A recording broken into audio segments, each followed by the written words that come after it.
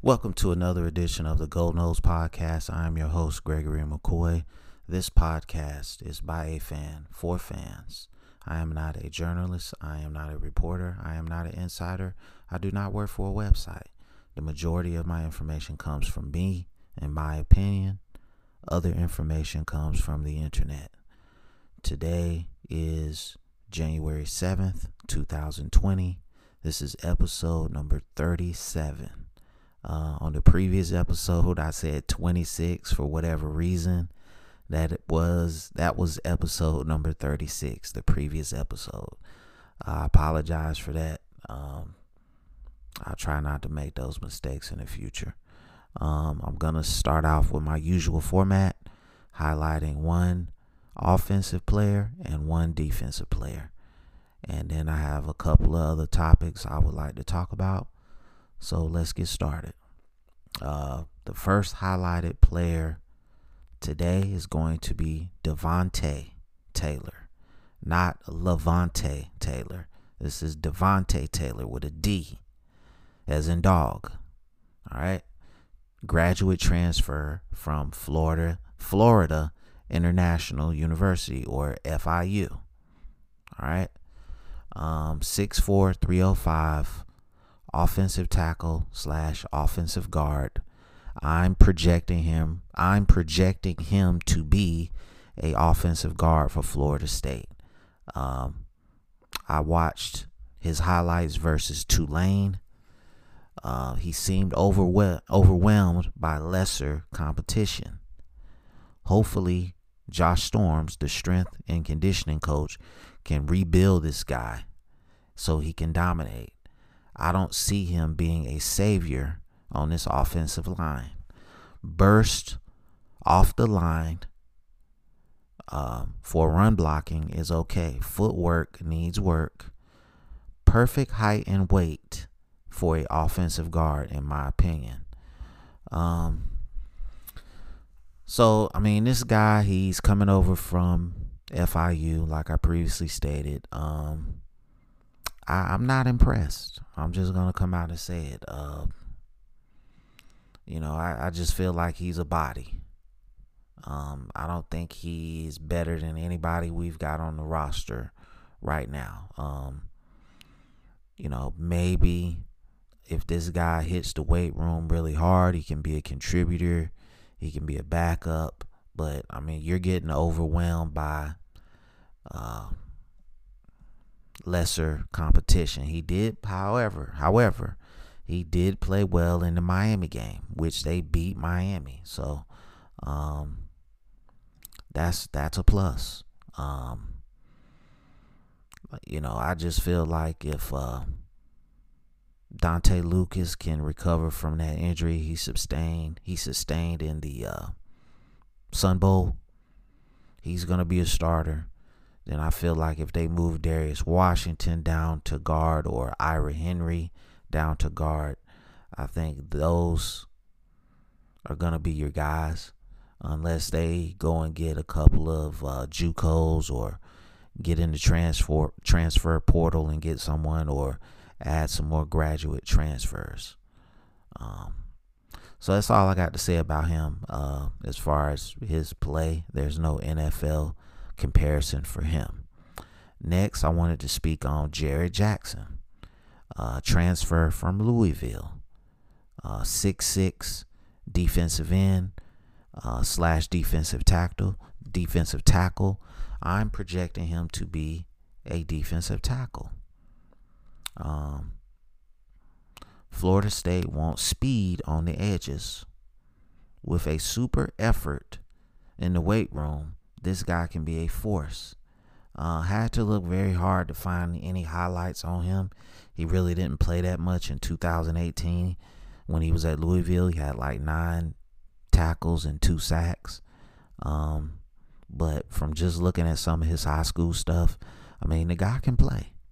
I figure that Durden and Wilson are going to be your starters.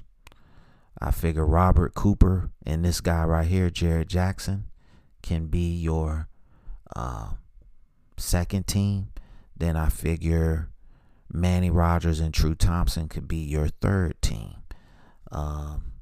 Because you're going to have to rotate those defensive tackles. That's what killed us last year. Durden and Wilson played great in the first half, but they was gassed in the second half because they played every snap. And, eventually, if you're playing like that, if you're not in supreme condition, and I've been harping this whole podcast, this is episode number 37, virtually every player spotlight, strength and conditioning needs to improve. Nothing's different. So you have to get a rotation going on this defensive line in order to sustain, any kind of great play on defense. Just watching the limited action he was in, he flashed a little bit here and there. I don't have an NFL comparison for him. I mean, this is a big guy, and just from some of the pictures that I have seen of him being on the Florida State sideline, he needs to get in the weight room. He doesn't look in shape.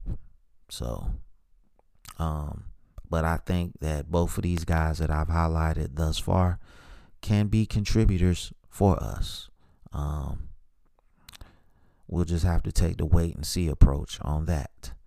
Next, I wanted to talk about the transfer portal versus the graduate transfer portal. And this is what I wrote about that. Transfer portal. Its debut was October 15th, 2018. To me, it's a very NCAA-controlled free agency, usually for better players. A player can get in this portal, and dependent on their situation, that will determine if he's immediately eligible or if they have to sit out a year. The NCAA takes way too long to determine if a player is eligible or ineligible. The transfer portal, the NCAA basically controls it like it does, so it wouldn't be like, open range and no holds barred, kids going everywhere and anywhere. So they kind of put those checks and balances in there, so it just won't be a free for all, and kids just get mad because they're not playing and just leave. Back when I was coming up, I mean, you waited your turn to play. A guy like Charlie Ward waited 3 years to be the starter. Kids don't have that patience anymore. These transfer options, teams use these to rebuild their team. It's a great way to make your team relevant in a short amount of time. So next, I wanted to speak on the graduate transfer portal. A player using this option is immediately eligible. Usually less talented players. There's been a couple of great exceptions: Russell Wilson, Joe Burrow. Schools cannot block a graduate transfer. Most players use this to get better exposure for the NFL. Must be a college graduate, obviously, to use this option. Your big-time programs usually don't use these guys. Your Clemsons, your Alabamas, your Oklahomas, Ohio States. Like I said before, Joe Burrow is probably the best graduate transfer ever. Heisman Trophy winner, and he's in a college football playoff championship game. So like I said, teams use this to rebuild their teams. Obviously, this helped LSU tremendously. Florida State is going this route. They're bringing in transfers left and right. There's a couple of offensive linemen that they're targeting. I hope they get them, and I hope they're players and they can help us get back to respectability. So I'm gonna have to say that the winner out of this comparison is going to have to be the transfer portal. Over the transfer portal wins over the graduate transfer, just because you have better players in the transfer portal. Now, the NCAA is more involved than this transfer option than the graduate transfer, but if the player can put in a waiver and petition the NCAA to have immediate eligibility, and usually the NCAA gives that waiver to the player.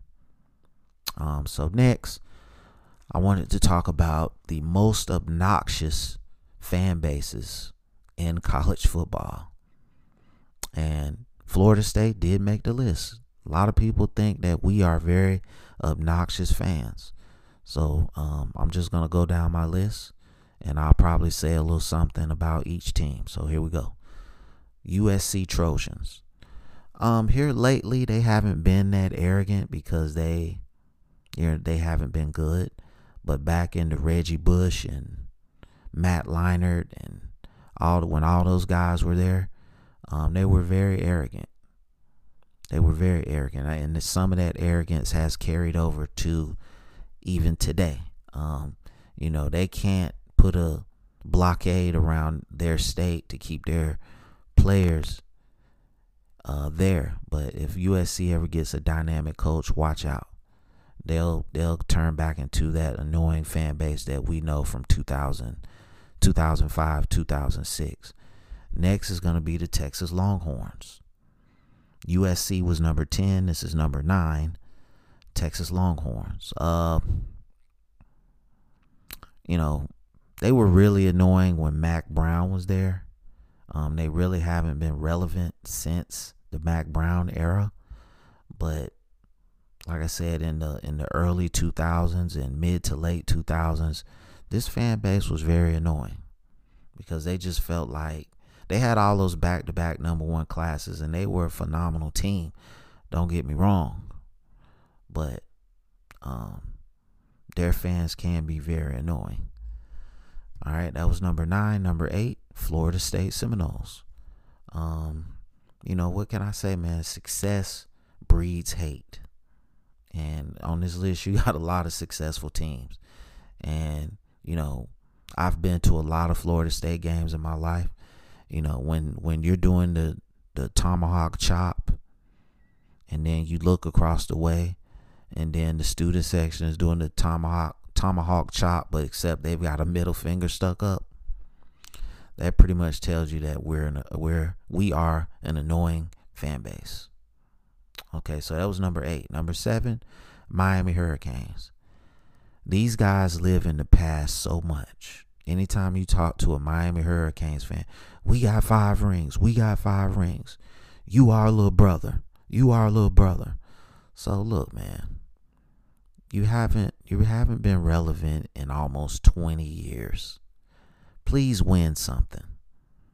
Please. You've been to one ACC championship game since you've been in the conference. Okay? Stop living off the 80s and the 90s. And please win something this century. All right? Oklahoma Sooners. I feel like the Big 12. Okay, Miami was number 7. This is number 6. Oklahoma Sooners. Okay, Oklahoma Sooners play in the Big 12, which is like a no defense football league. And for the life of me, I don't understand how they keep getting into the college football playoff. It has to be off of just name recognition and just being able to draw views. That's the only thing I can come to. All right? Because they've gotten totally obliterated in the last 2 college football playoffs. They did have a classic with Georgia 3 years ago or 2 years ago. But their fans are annoying because they think that they're entitled to be in the college football playoff. So that's number 6. This is number 5, Clemson Tigers. And their fan base has become really arrogant the last 4 or 5 years, and rightfully so. They've had a lot of success. We all know what's going on. They're buying players. Everybody's buying players, okay? But Clemson is doing it at a historical rate, my friend. And I tip my hat to them. You know, all I can call them is national champs. But I live in the Clemson area. I live in Clemson country, and I'm here to tell you they are very arrogant. Alabama Crimson Tide. Like I said, success breeds hate, and they've won 4 national championships. So everybody hates Alabama. I got a relative that's from Alabama. Very arrogant. And again, rightfully so. They deserve to be arrogant.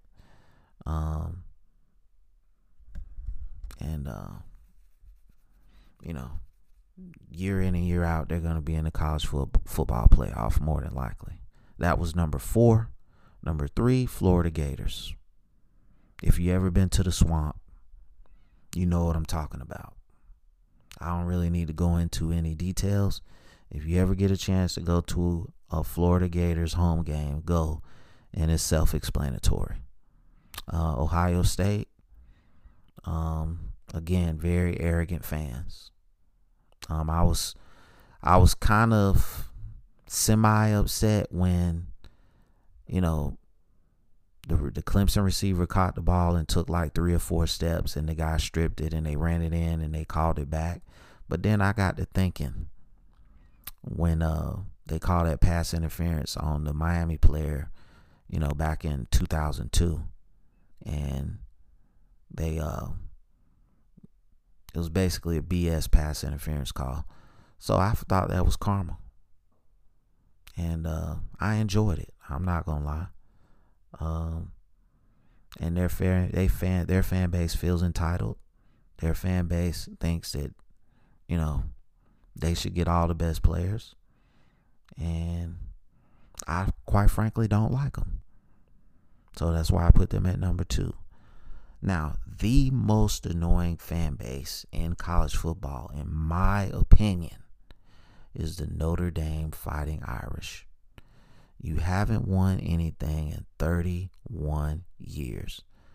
Okay, you made it to the championship game against Alabama in 2012, and you got boat raced. You made it to the college football playoff last season and got boat raced. And these guys still think that they are like the cream of the crop when it comes to college football. I don't understand. You haven't won anything. All right? You won't join a conference. Okay? You played a soft, you know what I'm saying? You play 6 ACC games, I think. So why don't you just join a conference? So we can really see what you're made of. So that was number 1, man. Let me know what you think about that top 10. The last thing I want to talk about is who will win a conference title first. Jimbo Fisher, Willie Taggart, or Mike Norvell. All right, and I'm picking Willie Taggart to win his first conference title between the 3. He's in Conference USA. It's going to be easier for him, but we are talking about Willie Taggart. He really showed me that he's a bonehead coach. Next, I think Mike Norvell has the second best chance. He just has to get past Clemson, which is going to be impossible, but he has the second best chance. Jimbo Fisher, he's in the SEC West. I'm predicting he's never going to win a conference title. You went from just having to beat Clemson to now having to beat Auburn, Alabama, LSU, and then Mississippi. Ole Miss is on the way back. And Mississippi State is decent. So it's the hardest division in football. So that's going to conclude episode number 37. I hope you enjoyed it. This podcast is available on YouTube, Apple Podcasts, Google Podcasts, and Spotify Spotify Podcasts. All right. And I really appreciate all the support, and I really appreciate all the support that you guys have given me. And as always, go Noles.